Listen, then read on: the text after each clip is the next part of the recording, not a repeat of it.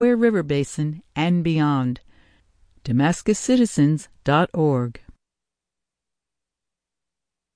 We light the candles of Hanukkah, oh Hanukkah, oh. This is Rosie Starr for Radio Catskill. Welcome to Farm and Country, locally produced radio about rural life in the Catskills and the Delaware River Valley. On today's show, Keith Hubbard's Star Talk report highlights Jupiter's great red spot that's visible in the evening sky. Pat and Jim Sanders are for the birds and share this Farm and Country archive segment about snowy owls. Stephanie Phillips highlights holly. From the archive segment Now You Know, the Manza family farm owner Tom Manza and employee Martha Howdy tell us about this seasonal favorite tree. All of that coming up on today's Farm and Country here on Radio Catskill. But first, news headlines from NPR. Live from NPR News, I'm Barbara Klein. The parents of a Michigan teenager accused of killing 4 students in a shooting at his high school Tuesday were in court this morning. Jennifer and James Crumbly were arraigned on 4 charges of involuntary manslaughter. How are you pleading to count 1? Not guilty. How are you pleading to count 2? Not guilty. How are you pleading to count 3? Not guilty. And how are you pleading to count 4? Not guilty.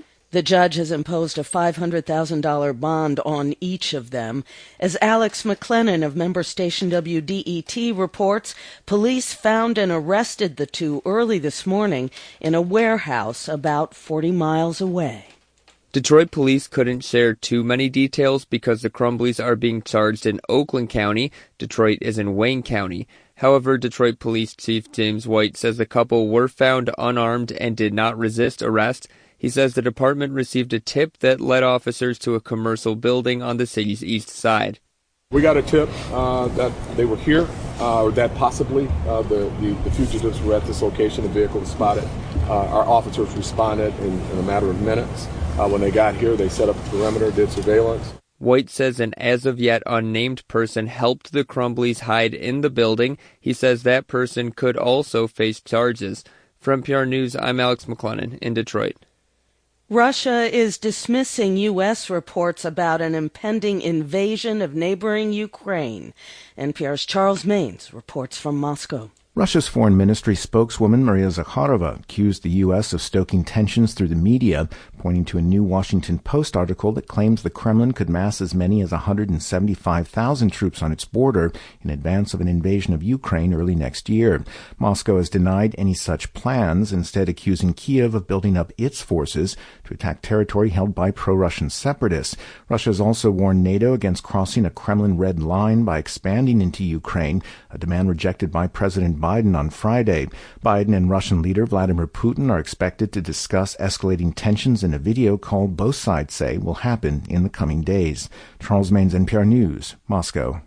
French President Emmanuel Macron says several European countries are working together to open a joint diplomatic mission in Afghanistan as they withhold formal recognition of the Taliban government. Their embassies have been shuttered since the Taliban seized control in late August. At the same time, Pakistan is announcing a meeting of the Organization of Islamic Cooperation this month to try to stop Afghanistan from sliding further into crisis. This is NPR. Support comes from Van Gorder's Furniture, featuring lodge and Adirondack styles as well as rustic collections, with showrooms at Lake Wallenpaupack, downtown Honesdale, and Milford, PA. Van Gorder's Furniture brings the outdoors inside. VanGorders.com.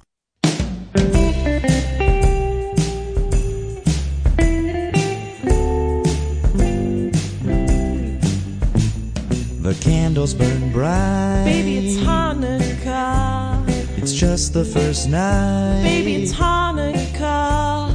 You wonder what I have got in store. It's just one gift, there's 7 more. Baby, don't get excited. Happy I was invited. You think there will be plenty to come. Pour us a hot toddy and rum. Don't you get too delighted. Have been ignited. After this, the presents are done.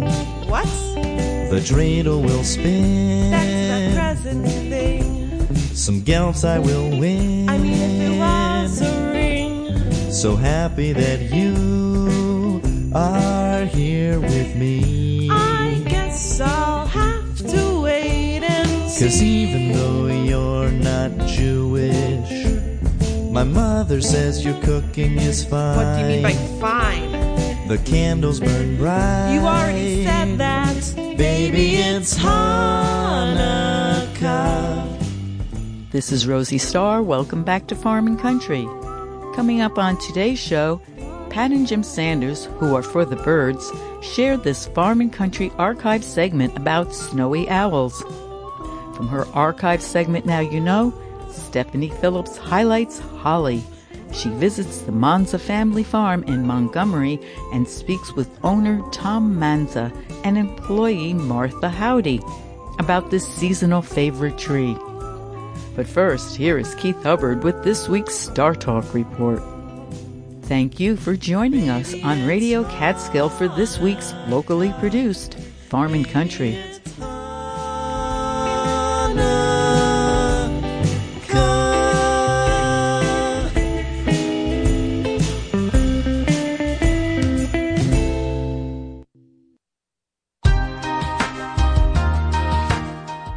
Farm and Country, I'm Keith Hubbard, and this is Star Talk.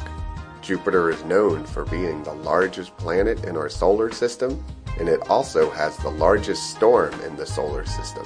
This storm, known as the Great Red Spot, is 10,000 miles across.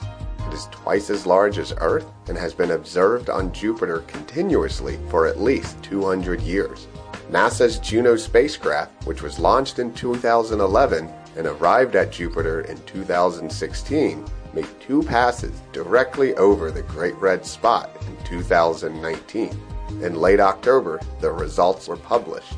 Before Juno, astronomers could only observe the Great Red Spot from a distance.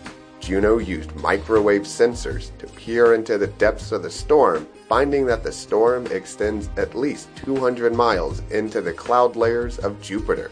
Astronomers made more observations of the Great Red Spot by measuring the effect the storm's gravity field had on the spacecraft as it passed overhead. The gravity field of the storm is so strong that it slightly changed Juno's speed and direction relative to Earth. The data from Juno is sent back to Earth via radio waves, and the changing speed and direction of Juno causes the radio waves to be squeezed and stretched. The gravity field data revealed that the Great Red Spot extends 300 miles into Jupiter's atmosphere. Look in the western sky before 10 p.m. all this week to see Jupiter and its Great Red Spot. If you have any questions, comments, or ideas for future Star Talk segments, my email address is startalk@farmandcountry.org. For Farm and Country and Star Talk, this has been Keith Hubbard, reminding you to keep looking up.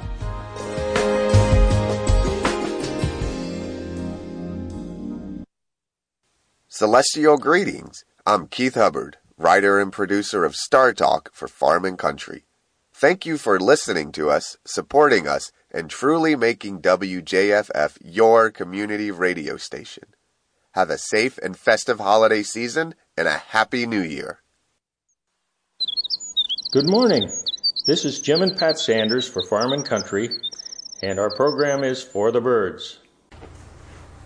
Snowy owls spend summers far north of the Arctic Circle hunting lemmings, ptarmigan, and other prey in the 24-hour daylight.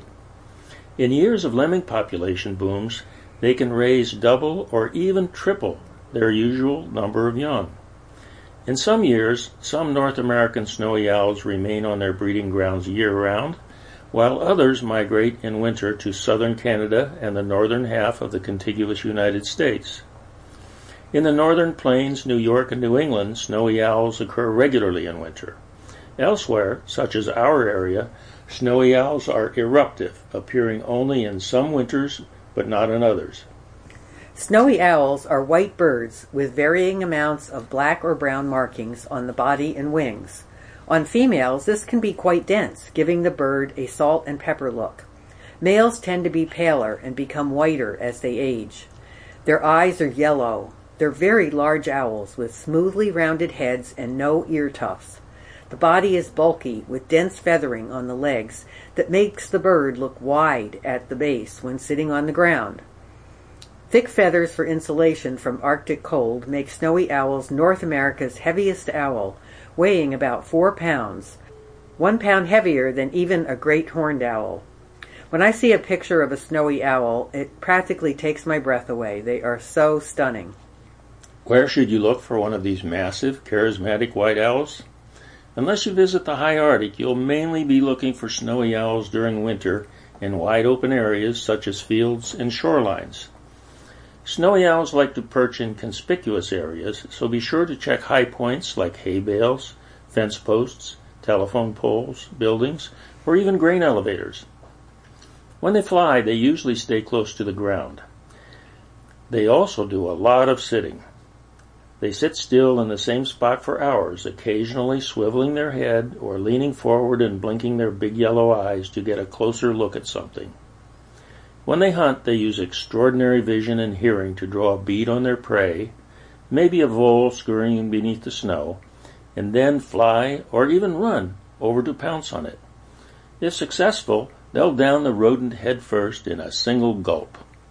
What would cause eruptions of snowy owls? It had been thought that the birds that were coming further south than normal were starving to death and coming south due to crashes in the lemming population in the Arctic. But scientists say that this old theory about why there are eruptions of snowy owls is wrong. New thinking is that an abundance of lemmings prompts breeding, bigger clutches of eggs, and lots of snowy owl offspring. The young birds have to venture further south to find food as they disperse from their home territories at the end of the breeding season. If you're out looking for snowy owls, please take care if you should encounter any of these owls, and avoid the temptation to get too close at the risk of stressing the owl.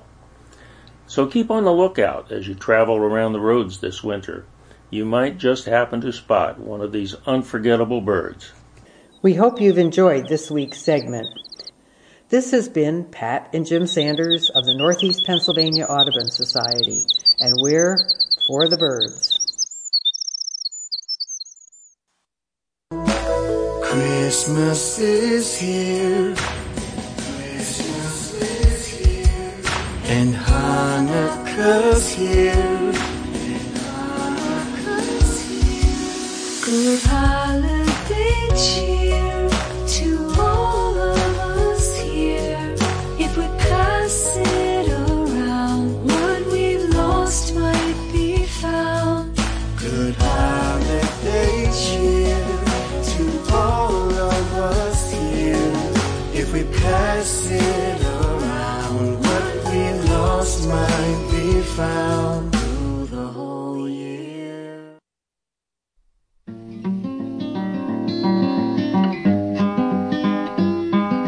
This is Stephanie Phillips with Now You Know for Farm and Country.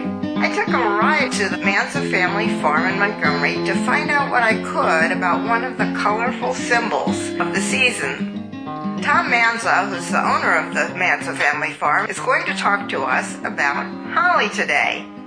Martha Howdy, who's worked at the farm for 18 years, is going to help us with the decorating part of it. My name is Tom Manza, and I've been at Manza Family Farm since 1979, and we've been a nursery selling trees and shrubs and Christmas trees.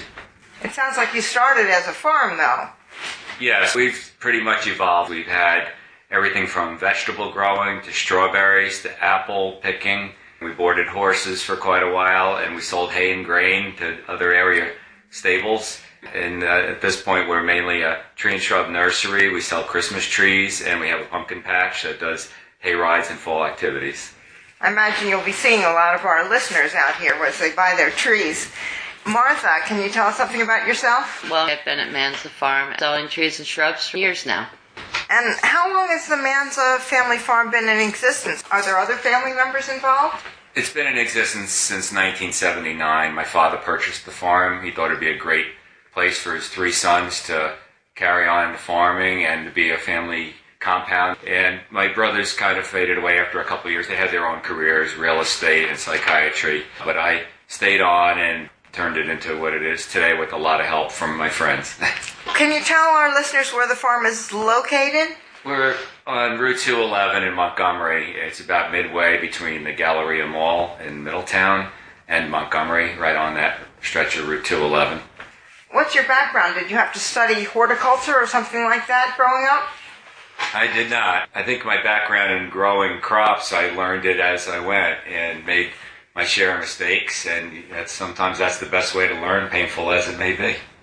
So you've actually been out there trying to grow things. Yes, we grow a field of pumpkins, but we also grow a lot of ornamental trees, and we've been doing that for a while. We also, back in the day, we grew a lot of vegetables and strawberries, things like that. How about you, Martha? Are you a gardener? Yes, I am. I've been gardening on the West Coast and the East Coast and changing as I go and learning along the way.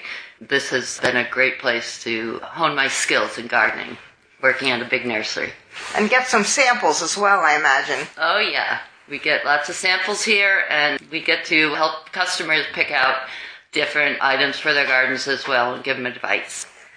Tom, given the season, let's talk about holly. Can you tell us the scientific name, how many species there are, their range, what kinds grow around here? There are many different species. Unfortunately, in Sullivan County, not a lot of them will make through the winters, so very limited. Some of the best species for Sullivan County are the Blue Princess and Blue Prince hollies, China Girl and China Boy, and the China hollies, and they're pretty much it. There are other ones that will make it up there, some of the Japanese hollies and American holly, but they have to be put in a very protected spot and probably get a good root system before the winter. Hey, I've got the Blue Princess. I have 2 of them, a male and a female one. There you go. And they do have those pointy leaves. Why do you think that they're so popular for Christmas decorations?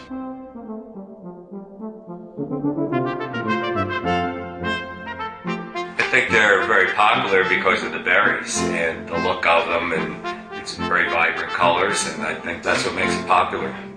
The leaves are nice too. Martha, what would you use them for in decorating?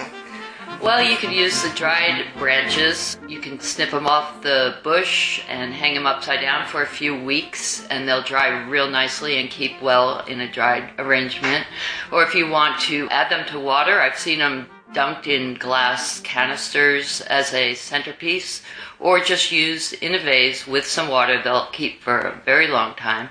And you could also spray them with a desiccant spray, which will keep their luster even longer. But they stay for a good long time for a decoration inside. Even if they're not in water, they stay? Right, especially if you dry them first. If you don't put them in water and you keep them inside, they'll still stay for a couple of weeks. But if you want to keep them longer, you would air dry them first. Either way, you could bring them in and use them in a pinch for your table or your mantle or a wreath. When you say air dry, you just hang them on a string or something? Right. If you cut them clean with a good sharp shear and you remove the bottom 6 inches of leaves from the branches and then hang those branches upside down tied to a string, maybe 4 or 5 branches at a time, and hang them in a cool, dark place, they will dry for you very nicely that way. Maybe 3 weeks drying.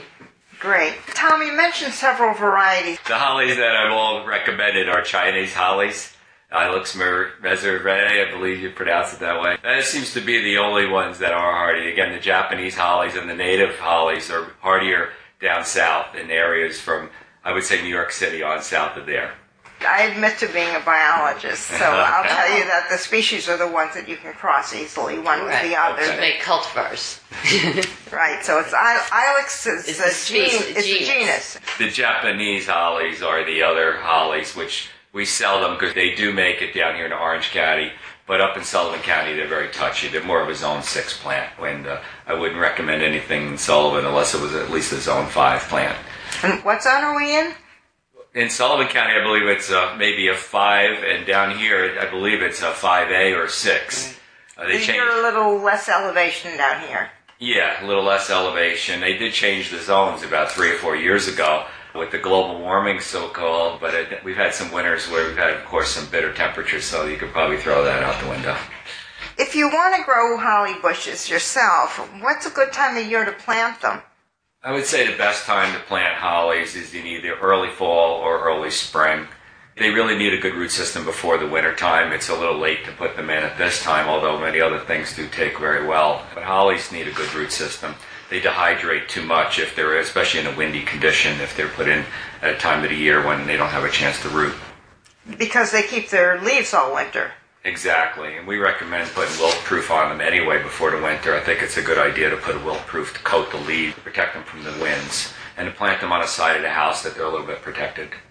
Ours are pretty protected by a covering of snow. What conditions do they need? Sun, shade? Do they mind the wind? They could take part sun. I think part sun is probably optimal conditions. They can grow in the full sun, but in the heat of summer, if they're planted a little late, they might dehydrate. Again, anything with leaves, whether it be hollies or rhododendron azaleas, they dehydrate more than other plants because they have so much leaf cover. I would say the best conditions are part sun.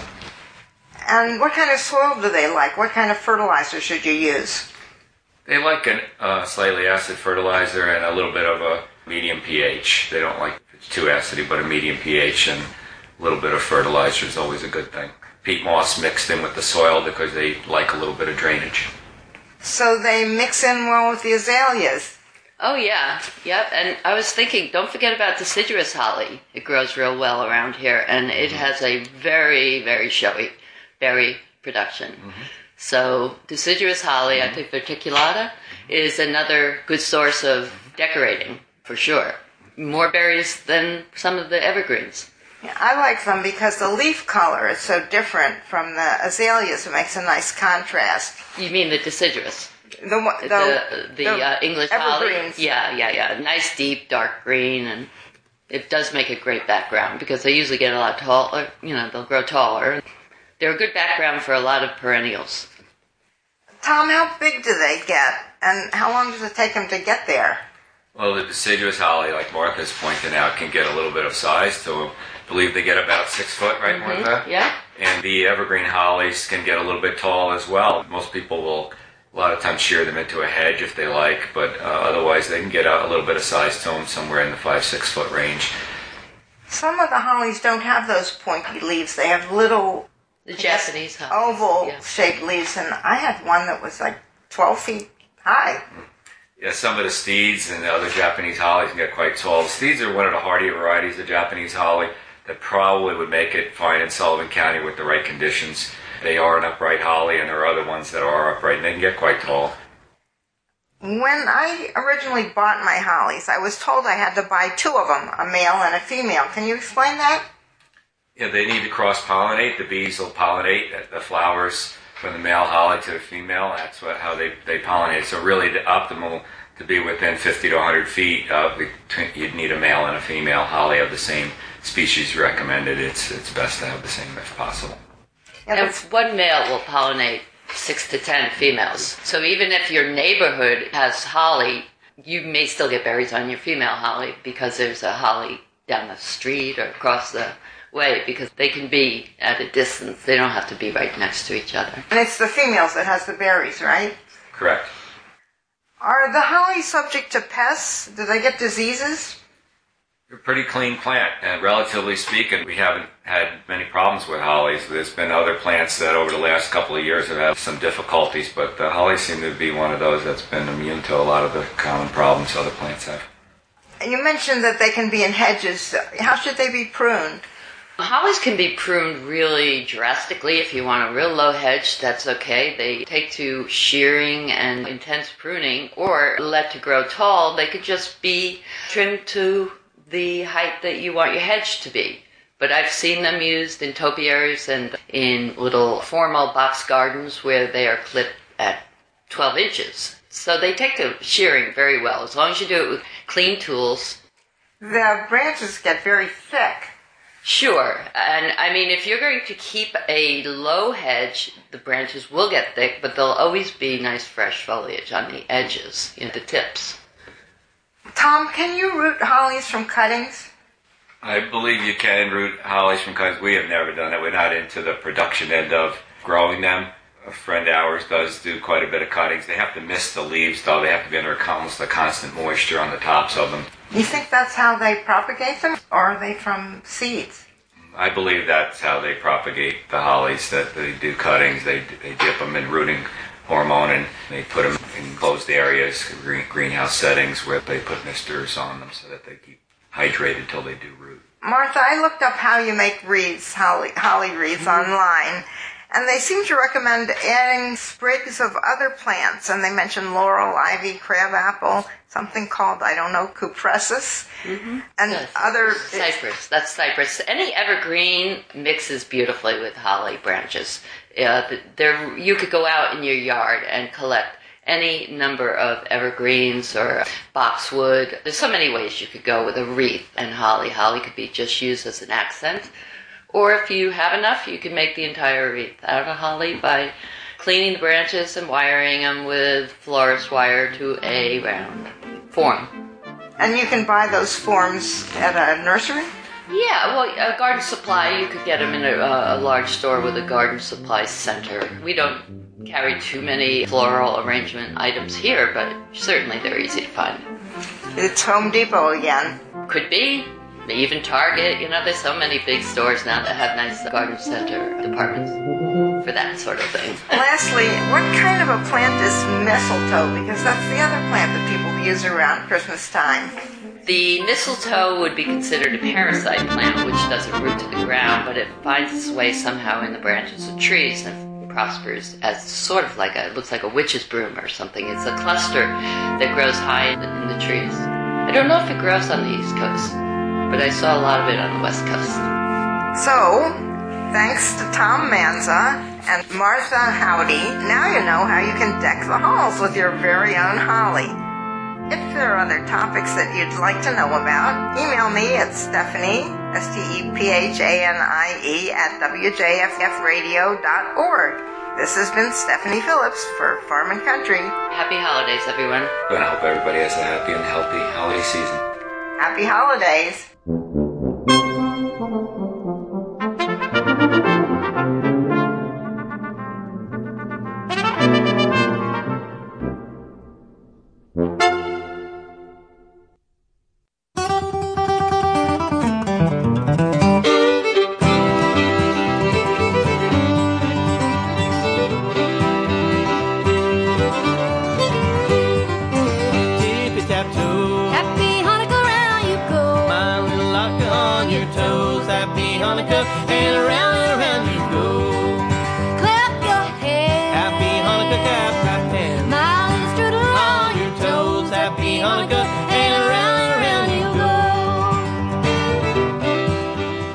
That you enjoyed our show this week with production by Radio Catskill volunteers Keith Hubbard and Stephanie Phillips. Jump real high. Happy Hanukkah, jump, jump high. My little fruity cake on your toes. Happy Hanukkah, and around you go. Run real fast. Happy Hanukkah, run, run, run. My little sugar pie on your toes. Happy Hanukkah, and around you go. Special thanks goes to Jim and Pat Sanders for their Northeast Audubon Society report on snowy owls, and to our guest, Tom Manza and Martha Howdy from the Manza Family Farm in Montgomery, New York. This has been your host, Rosie Starr. Thanks for listening to Farm and Country on Radio Catskill. My little rabbit on your toes. Happy Hanukkah, and around you go. Skip, skip, skip. Happy Hanukkah, skippity skip. My little honey bell on your toes. Happy Hanukkah, and around and around and around and around and around and around you go.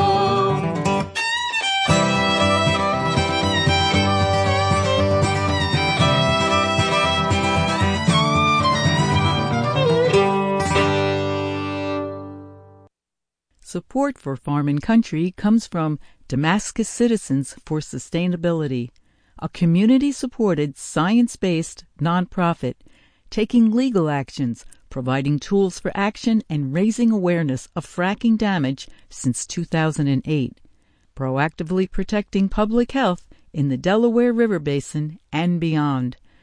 DamascusCitizens.org This is Kit, host of WJFF's Something Old, Something New, wishing you a harmonious holiday season. As I ring out the old and ring in the new, I'll be thinking of you. From all of us here at